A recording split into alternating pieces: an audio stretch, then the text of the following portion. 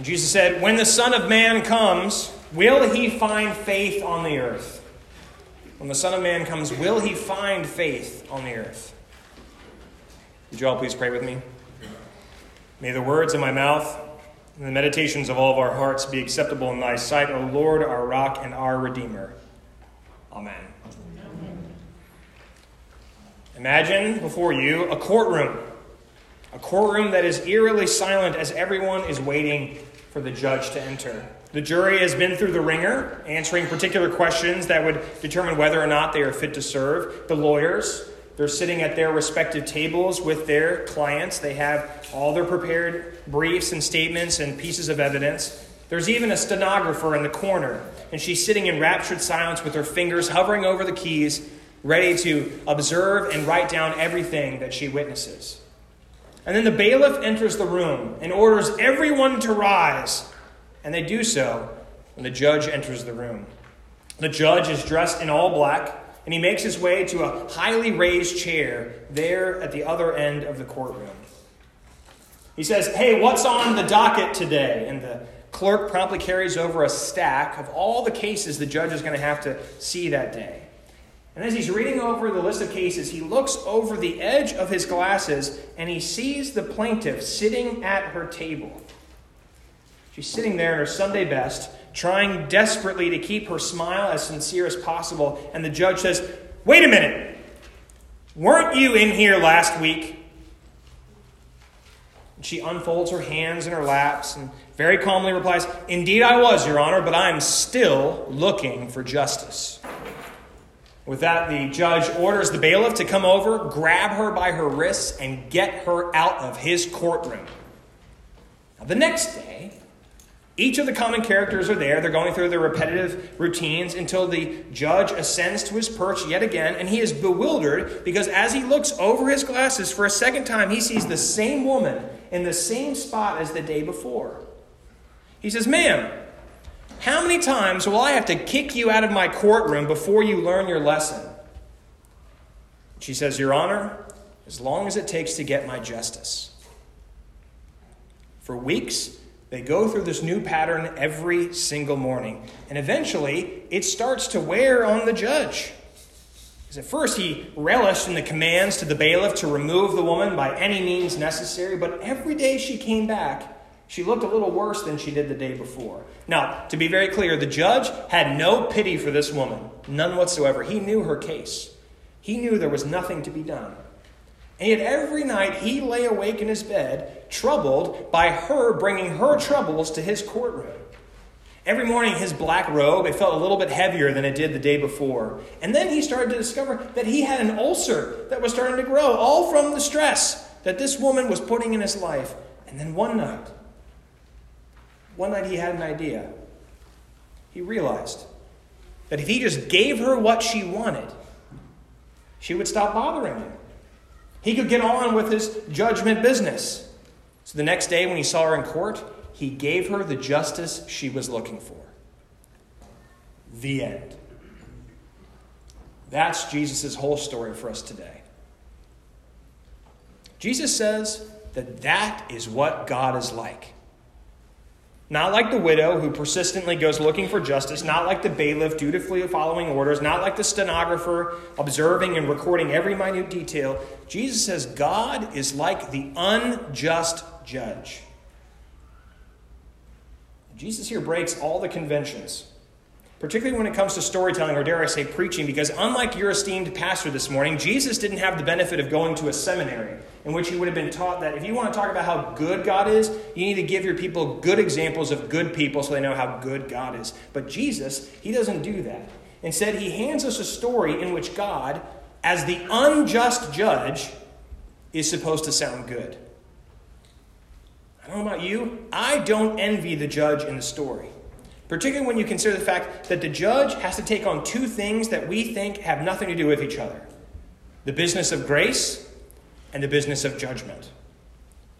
And the dance of grace and judgment is the dance the church is always doing, and it's so difficult. We want to be able to hold these things together at the same time, even though they seem completely different. We want to be gracious toward all people, But we also don't want people getting away with everything under the sun. We want to tell people that God loves them no matter what, but we also want to make sure that everyone knows there are certain things that if they do it, God doesn't love that. And so we know how the story is supposed to go. After all, the judge is in the judgment business. He should be just in his administering of the law. But in the end of Jesus' story, the judge breaks all the rules, and he puts himself out of the judging business altogether. And the judge is bothered not by any normal character under the law, but Jesus specifically tells us that it's a widow looking for justice. And to our contemporary ears, we can imagine perhaps the plight of the widow. But in the time of Jesus, to be a widow was to have no hope in the world whatsoever. Because during Jesus' life, for a woman to lose her husband meant that she would become a complete and total loser in every stretch of the word. No social standing, no economic prosperity, no property, period. And yet this widow that Jesus tells us about refuses to accept how dead she really is. And she shows up at the courthouse over and over and over again looking for justice. The hope of discovering some kind of justice in the wealth of her injustice. And she's totally dead. Dead, at least according to the values of the world. And she knows she's dead. She knows deep in her bones that she has no hope in the world. She knows the judge will never, ever change his mind. But she also knows that she has no other choice than to ask for something she will never, ever receive. And for reasons that appear very strange and suspect to us, the judge decides to change his mind. We would hope that the judge would be moved by pity or perhaps hope or even by faith, but Jesus plainly declares that none of those things have anything to do with it. The judge changes his mind only because it will make things easier for the judge. The judge is willing to be unjust just so he can have some peace of mind. And then Jesus ends by saying, hey, all of you listening to my story, listen to what the unjust judge says.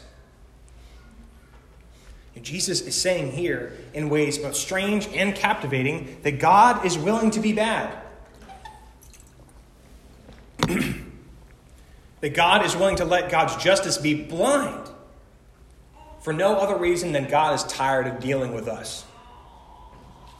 And Jesus spins this tale, and we are left with the bewildering knowledge that God is content to fix all of our mess, even while we're stuck in pursuits of moral and spiritual and financial purity.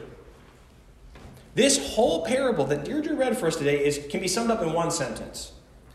While we were yet sinners, Christ died for the ungodly. To me, there are few sentences in Scripture as unnerving and as beautiful as that sentence. It is beautiful because it is true. But it is unnerving because when we say Christ died for the ungodly, the people we're talking about are us. We might like to imagine that God is waiting around hoping to dispense a little bit of perfection like manna from heaven if we just offer up the right prayer or we get the right amount of good works in our life. But Jesus' story about the unjust judge, it screams the contrary. It's as if Jesus is saying, do you think it makes the least bit of difference to God whether or not you are right? Whether or not you are just? Whether or not it is true? Truly, I tell you, God isn't looking for the right or the good or the true or the beautiful. God is looking for the lost. And all of you are lost, whether you think you're lost or not. We call it good news. We call it good news because, like the parable of the lost sheep, God will never, ever, ever give up on us. The problem isn't that God will never give up on us. The problem is we won't admit that we're lost. And Jesus then jumps to the moral of the story with a declaration that God delights in being merciful, whether we deserve it or not. And more than that, Jesus says that God will be merciful on God's people very soon.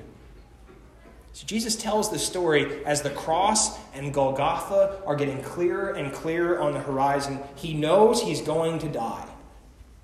He also knows that the cross is where God's mercy is made most manifest. It's just like the unjust judge.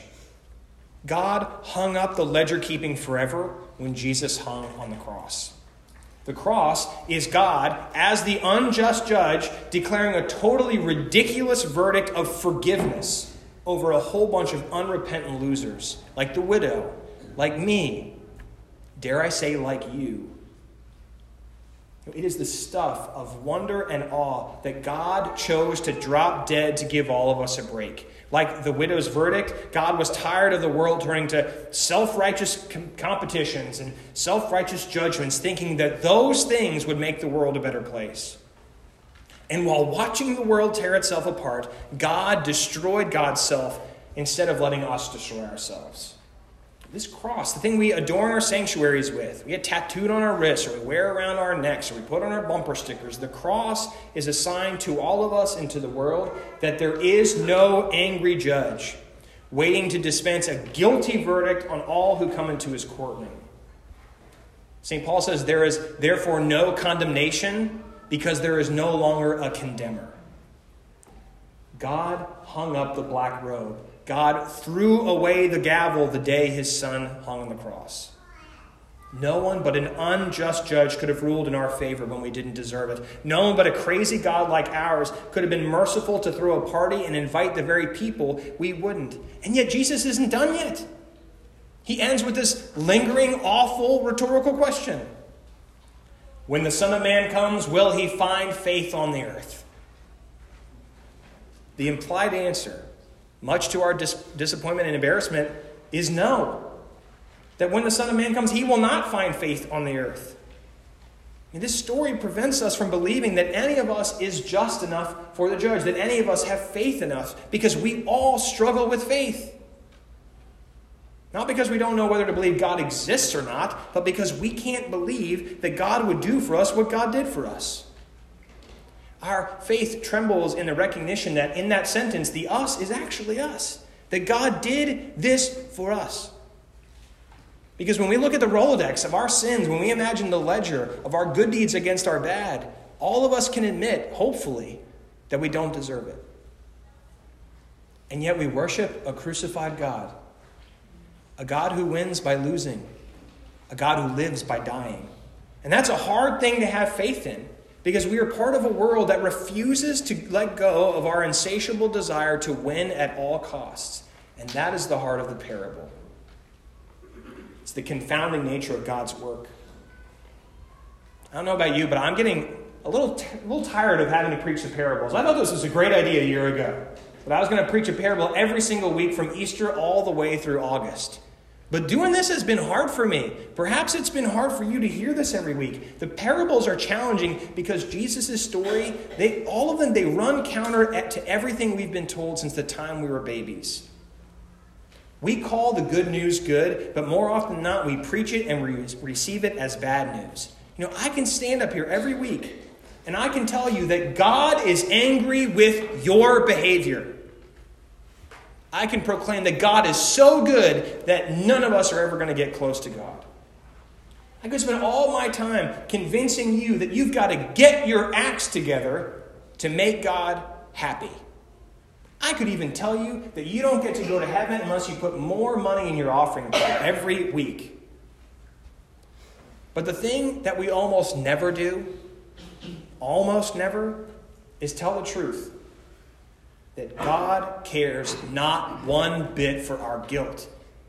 God doesn't care at all about our good deeds. God doesn't even care about our tithes. We can't rejoice in the ridiculous good news that God has gotten rid of all the oppressive godly requirements we think are a part of our ticket out of death. We can't talk about those things because they either sound too good or they sound too crazy. But here's the truth. God is crazy. Absolutely crazy.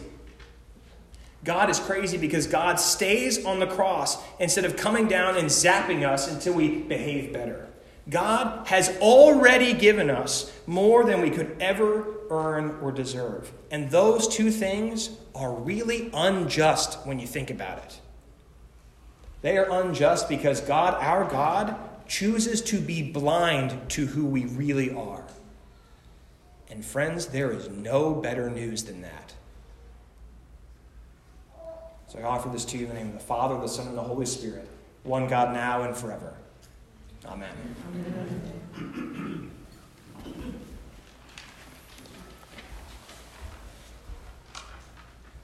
Now, if that didn't ruffle your feathers enough, I'm going to tell you something else that's going to ruffle all your feathers. Some of you, in fact, I think most of you know that I've been participating with a theological podcast the last couple of years. A few buddies, not my Methodist preachers, we thought, hey, let's talk about faith, and we can record it and make it available for other people to listen to. We thought it would be this cool thing that we would do. And every once in a while we get a theologian to come on the podcast, and they'll talk about their own faith or their own faith journey. And we like to end all of our episodes with the 10 questions from inside the actor's studio. You've all ever heard about this before. There are 10 sort of arbitrary questions that get people to think, what's a profession you've always wanted to try? What's a job you would never want to try? What's your favorite curse word? When they tell you asking theologians their favorite curse word is really fun, because you can see them all weighing out in their heads, should I say it? And they all do. The last question we ask on every episode is this. Since heaven is real, what do you want to hear God say when you arrive at the pearly gates? Since heaven is real, what do you want to hear God say when you arrive at the pearly gates? 9 times out of 10, the answer is the exact same. Well done, good and faithful servant. Which is like the most churchy answer you could possibly have. But every once in a while, we'll have somebody in the podcast who gives us a more honest answer about what they hope to hear from God when they arrive at the pearly gates. Now, our last episode, we had Bishop Will Willenmiller on the podcast. He's a United Methodist bishop. He served for a long time, and he's retired now. And because he's retired, Will can say whatever he wants. There's a freedom that comes in retirement as a pastor, because before you retire, you have to be careful about what you say. But when you're retired and you're not worried about the people who show up on Sunday, you can say whatever you want. Over the last couple of years, Will has been adamant and very, very vocal against President Trump. He's written articles in newspapers. He's been on national news. He has spoken very, very publicly against President Trump. And this week, when we asked him what he wants to hear God say when he arrives at the pearly gates, this is what Will said. So you know what I really hope? My truest, deepest hope in the world, this is what I hope I hear from God when I arrive. Hey, Will! I'm so glad you're here! Finally! But I gotta let you know that Trump's over here and they want to have a word. Do you get it? That's grace. I mean, imagine it in reverse. Imagine it 6 years ago and it's some other pastor who says, oh, I hate President Obama, I hate everything he's done, I hate everything he said, and then that person saying the thing they hope to hear is, hey, we're so happy you're in heaven, but the Obamas want to have a word. Grace is the hope and the belief that no matter how good we are or how bad we are, that none of us are going to make it in on our own. But that God, as an unjust judge, chooses to be blind to who we really are and say, not that you are guilty, but in my courtroom, you are not guilty. So come in. That's grace. You know what else it is? It's crazy. And it's exactly what we believe. For me, I just want us to start acting like it. Because if we really believe what Will said, then the way that we treat each other here in this life will fundamentally change. Because if you believe God has chosen to be blind to you, it means God has chosen to be blind toward everybody. And everybody needs everybody. That's what we do here at this table. You know, the thing I love about the United Methodist Church is it doesn't matter who you are. If you come here on Sunday morning, you get to have some Jesus. It doesn't matter if you're straight out of jail, you murdered somebody, you committed adultery. If you come to this church and you come up to the table with your hands outstretched, you get Jesus. That's crazy. But it's also faith. Would you please bow your heads and pray with me? Lord, you are a crazy God. You've looked at our undeserving and have said, you are not guilty in my eyes. Come in. We've been waiting for you. Help us, O Lord, to see that what we believe must shape how we behave. Because if we believe this to be true, it will actually change everything about our lives. So whether we have big sins or little sins, whether we have knee-jerk reactions or are prejudiced or misogynists or racists, knowing what you have done for us forces us and compels us to change. Not so that we can do enough to earn our way in, but when we encounter what you were willing to do in spite of us, it means we start to see ourselves and the world differently. So help us, O Lord, to keep in tension both our undeserving and your grace that makes us deserving. Because while we were sinners, not before, not after, while we were sinners, your Son died for us. And all God's people say, Amen.